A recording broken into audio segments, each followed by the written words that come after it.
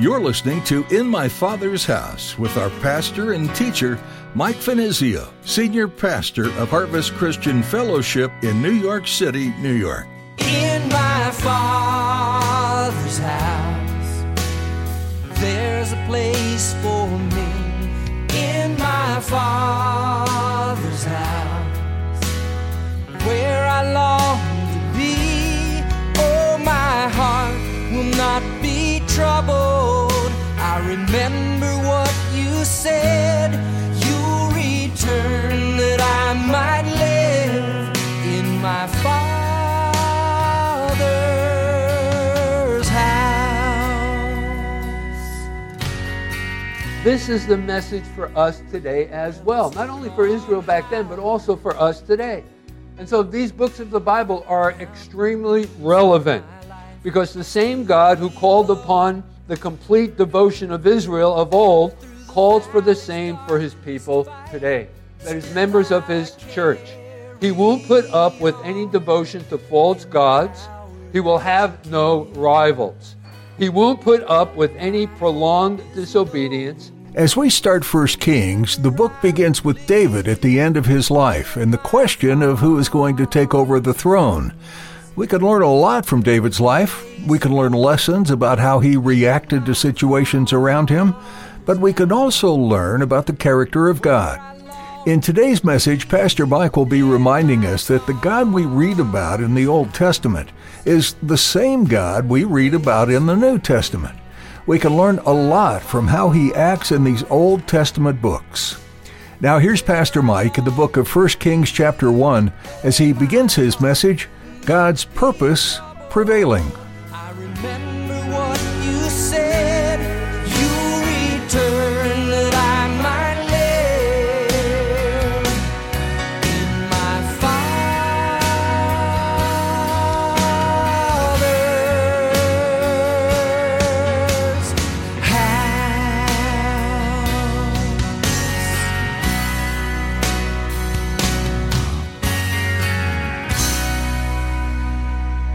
God's purpose prevailing. No matter what's going on in our lives, all of the things that happen and many times catch us by surprise, and it's hard to make heads or tails of the things that are going on in our lives at times. Nevertheless, God is doing a work in the lives of his people. And you can be sure that God's plan and purposes will always be realized. And as it relates to you and to me. And those plan and purpose that God has for each and every one of us is a good plan. It's a good purpose. Nothing will thwart the plan of God. So please keep that in mind as we move through this series. I want to begin, before we actually get into the exposition of chapter 1, and we're going to go through this entire chapter this morning, so you're really going to get your money's worth, okay? But before that, I want to share some background about this particular book of the Bible and also talk about some of the things that we're going to be discovering, some of the things that we're going to be addressing over the next couple of months. So a little bit of background. First of all, let me say that together, 1st and 2nd Kings, though originally were joined together in one book. I don't know if you knew that or not. Inception, it was only one book of the Bible. But together, 1st and 2nd Kings provide a history of the kings of Israel as well as the kings of Judah, so the kingdom of the north and the kingdom of the south, from King David to King Zedekiah. And it covers almost about 500 years of the history of Israel. And this history provides for us a very special, yes, historical record, but also a spiritual record and account as well. We want to emphasize the spiritual account because it is viewed through the lens of the prophet. We'll talk about the writer of that book in just a moment. The emphasis, as we will discover as we move through it, is placed upon the setting up of kings and the exercises that caused them great success, as well as those kings who, after beginning their rule, were dismissed by God and the reasons for their failures. So listen, as we go through this book of the Bible, we're going to discover that there are plenty of lessons for us to consider as it relates to our having great success or, unfortunately, our failures. So therein lies the value of studying this book. Many Bible teachers believe that the prophet Jeremiah, also according to Jewish tradition, was actually the author of these books, 1st and 2nd Kings, and that they were written after Israel and Judah had failed to become what God wanted them to be, how they had sunk into idolatry. Thus, God brought judgment upon them, as we will discover as we move through again these books of the Bible. Thus, they were defeated by their enemies. And when Jeremiah wrote these books, it has been said that God's people were in captivity in Babylon. And so the author's objective was to show these exiles how they had come to their deplorable state and also to prepare them for the future. Their condition was dire to their failure to heed and obey God's word. Therefore, their future success hinged upon their having a new attitude towards God and their submission to obey His precepts. And again, it all comes back to whether or not they were going to be successful or they were going to experience great failure. And I don't know if there are two more heinous sins in God's eyes than disobedience to His word. In fact, let me give you a cross-reference for this. Notice the importance that God places upon our obeying His word and His precepts. For example, in the book of Deuteronomy, in chapter 28, in verse 14. So you shall, now this is God instructing His people, so you shall not turn aside from any of the words which I command you this day, to the right or the left, to go after other gods to serve them. So once again, I don't know if there are two more heinous sins in God's eyes than disobedience to His word and also the sin of idolatry. You know, I want to draw your attention to the first commandment of the 10 that are recorded for us in the book of Exodus in chapter 20 in verses 3 through 5. There's a reason why this is the first in the 10 commandments. And notice what it says there. You shall have no other gods before me. And again, this is where Israel failed. They had sunken into idolatry, and thus they were judged by God. They were defeated by their enemies. You shall not make for yourself a carved image, any likeness of anything that is in heaven above, or that is in the earth beneath, or that is in the water under the earth. You shall not bow down to them, nor serve them. For I, the Lord your God, am a jealous God, visiting the iniquity of the fathers upon the children to the third and fourth generations of those who hate me. And so these were the two reasons why God had judged His people Israel. They had failed to be the kinds of people that God wanted them to become. And so, gang, this is the message for us today as well. Not only for Israel back then, but also for us today. And so these books of the Bible are extremely relevant because the same God who called upon the complete devotion of Israel of old calls for the same for His people today. That is, members of His church. He won't put up with any devotion to false gods. He will have no rivals. He won't put up with any prolonged disobedience, and He calls upon us to love His laws and to govern ourselves by them. Okay, so that sets up our message, some background information. So let's get right into our text now. Let's go through our exposition of chapter 1. Chapter 1 in verse 1. Now King David was old and stricken in years, and they covered him with clothes, but he got no heed. So we now come to the end of David's reign. It was a long, illustrious career. He spent 40 years as Israel's king, 40 years upon the throne. But now David's strength is declining. He basically has become an invalid. Notice what it says there concerning David and his condition. He could not get warm. In other words, he was suffering from chills. He was only 70 years old, but he lived a very hard life. You know, once he was able to say, and it's recorded for us, David wrote this in his own words, he testified to this, in the 18th Psalm in verse 29, he says, by you, God, I can run against the troop. By my God, I can leap over a wall. But this could not be said any longer of David. Now notice, let's go on here in verse 2. So David's strength is certainly declining.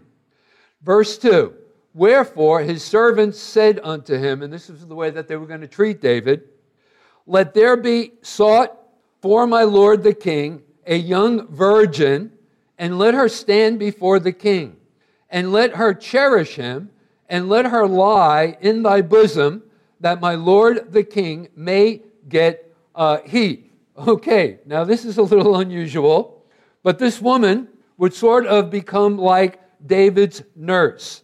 And this was a little different, kind of a practice than we are familiar with when we think of someone who is providing nursing duties for an individual, when we think of what a nurse does.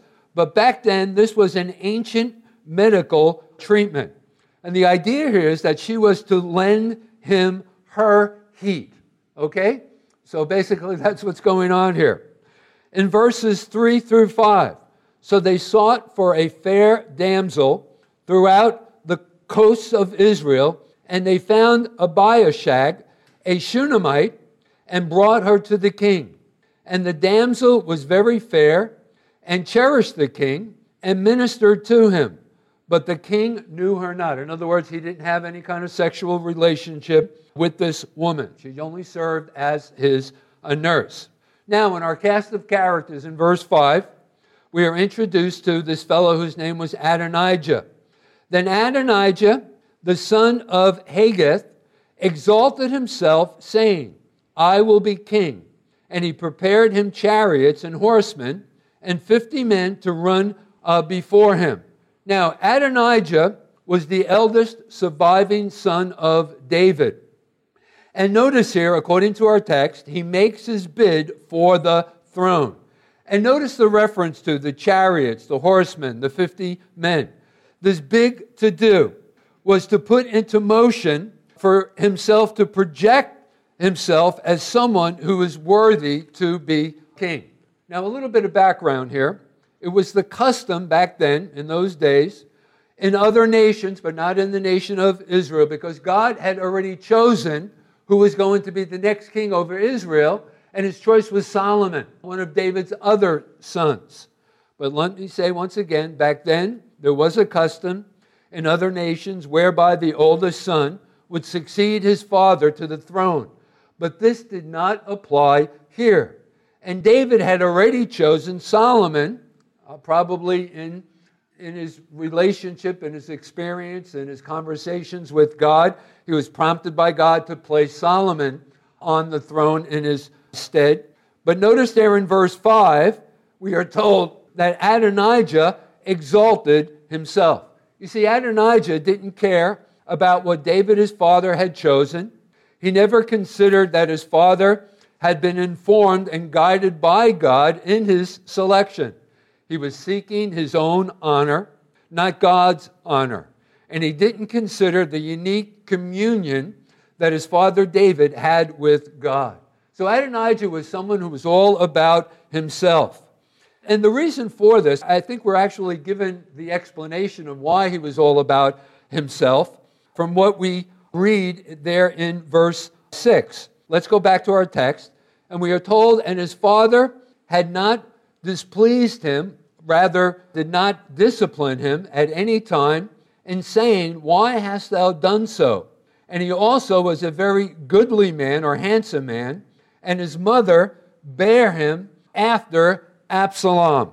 Okay, so not once, according to verse 6, in raising Adonijah, did David, his father, ever correct or discipline him. And I guess that was one of the reasons why he had exalted himself and he was lifted up in pride, and he wasn't concerned about his father David, whom he chosen and selected to succeed him upon the throne. Now, this is very important as it relates to disciplining our children. And when I say disciplining our children, I'm not necessarily talking about, spanking your children or, but we need to correct our children, or else they will, as they grow older, they'll be out of control. And it's very important that we set boundaries for our children. Let me give you a cross-reference for this. In the book of Proverbs, in chapter 29, in the book of Wisdom, in verse 15, Solomon tells us, the rod and rebuke give wisdom, but a child left to himself, and that's exactly what happened with Adonijah, he was left to himself, brings shame to his mother or his father. And so maybe that was some of the reason why Adonijah was lifted up in pride, wasn't concerned about his father's selection. Now in verse 7, we are told, and he, Adonijah, conferred with Joab, the son of Zeruiah, and with Abiathar, the priest, the high priest, and they following Adonijah helped him. So Adonijah conspired with Joab, who was at this time David's chief general, and Abiathar, the high priest, making his alliances. And again, these were men of influence. What Adonijah had done was very similar to Absalom's attempts to unseat David as king. Now, Adonijah's scheme here should alert us to the sad fact that we are going to find evil and evil plans in the most unlikely of places, even within the church today. I mean, Adonijah and his cohorts carried out their plan, as we will discover, within the context of the covenant nation of Israel. And the modern-day successor to Israel is the church of the Lord Jesus Christ. I mean, we expect to find evil in the world, but we think the church should be exempt from it. So Adonijah rejected the will of God concerning his brother Solomon. He sowed seeds of discord in the nation, and he gave way to pride and ambition. Folks, these evils are still found in the community of faith today, and we need to be on guard about this sort of thing. Rebellion against God's will and his truth, discord, pride, and ambition. Now, let me also say that when this ugly sin raises its head within the Christian community, within the church, we're not just to give into it, to have some kind of a fatalistic attitude towards it. And this morning we're going to discover in just a moment what we are to do. So, let's go back now to our text. Notice there in verse 8, there we read, verse 8, but Zadok the priest and Benaniah the son of Jehoiada and Nathan the prophet and Shimei and Rei and the mighty men, remember the reference to the mighty men, those 600 men that were, when we were first introduced to them, were outcasts of society, and David molded them and shaped them into a great fighting force. They were sort of like David's mercenaries. They were elite fighting men. Notice they remained faithful to David and David's selection, which belonged to David, were not with Adonijah. And so these men were not going to be a part of this conspiracy that was now set in motion by Adonijah. Now in verse 9, and Adonijah slew sheep and oxen and fat cattle by the stone of Zahulith, which is by Enrogel, and called all his brethren, the king's sons, and all the men of Judah, the king's servants. So Adonijah made a great feast, and if you think about it, this was a good way to muster up support and announce his intention to be Israel's next king. And then in verse 10, we read, but Nathan the prophet and Benaniah and the mighty men and Solomon his brother he called not. Now, why was it that he didn't call them, or they weren't invited to the feast? Well, because he knew they wouldn't be on his side. Now in verse 11, wherefore Nathan spake unto Bathsheba, the mother of Solomon, saying, hast thou not heard that Adonijah, the son of Haggith, doth reign, and David our Lord knows it not? Okay, so Nathan begins to make his move, and he goes on the offensive. He realizes that he is in a key position to stop this. And he provides for us a great example. You see, Nathan the prophet was someone who was alert. And we also should be alert. That is, concerning the things that are going on in the church. If there's any evil, any false teaching, anything that would disrupt the fellowship of the saints and God's plan for the church. He was alert. He was watchful for any evil within the nation that would affect the nation. And he was watching for those whose ways are a danger to the truth. And so Nathan stood against it. He knew the subtlety of it, the terrible damages that could create. And so listen, God has often defeated evil by causing one person. And so if we ever become aware of something like this within the church, and over the 40 years of my being involved in ministry, I've seen this happen. Certain individuals getting lifted up in pride and, doing their own thing. They're not concerned about, God's ways or God's truth and stuff. And it's all about themselves or drawing disciples unto themselves. We need to make a stand. And it only takes one person to do that.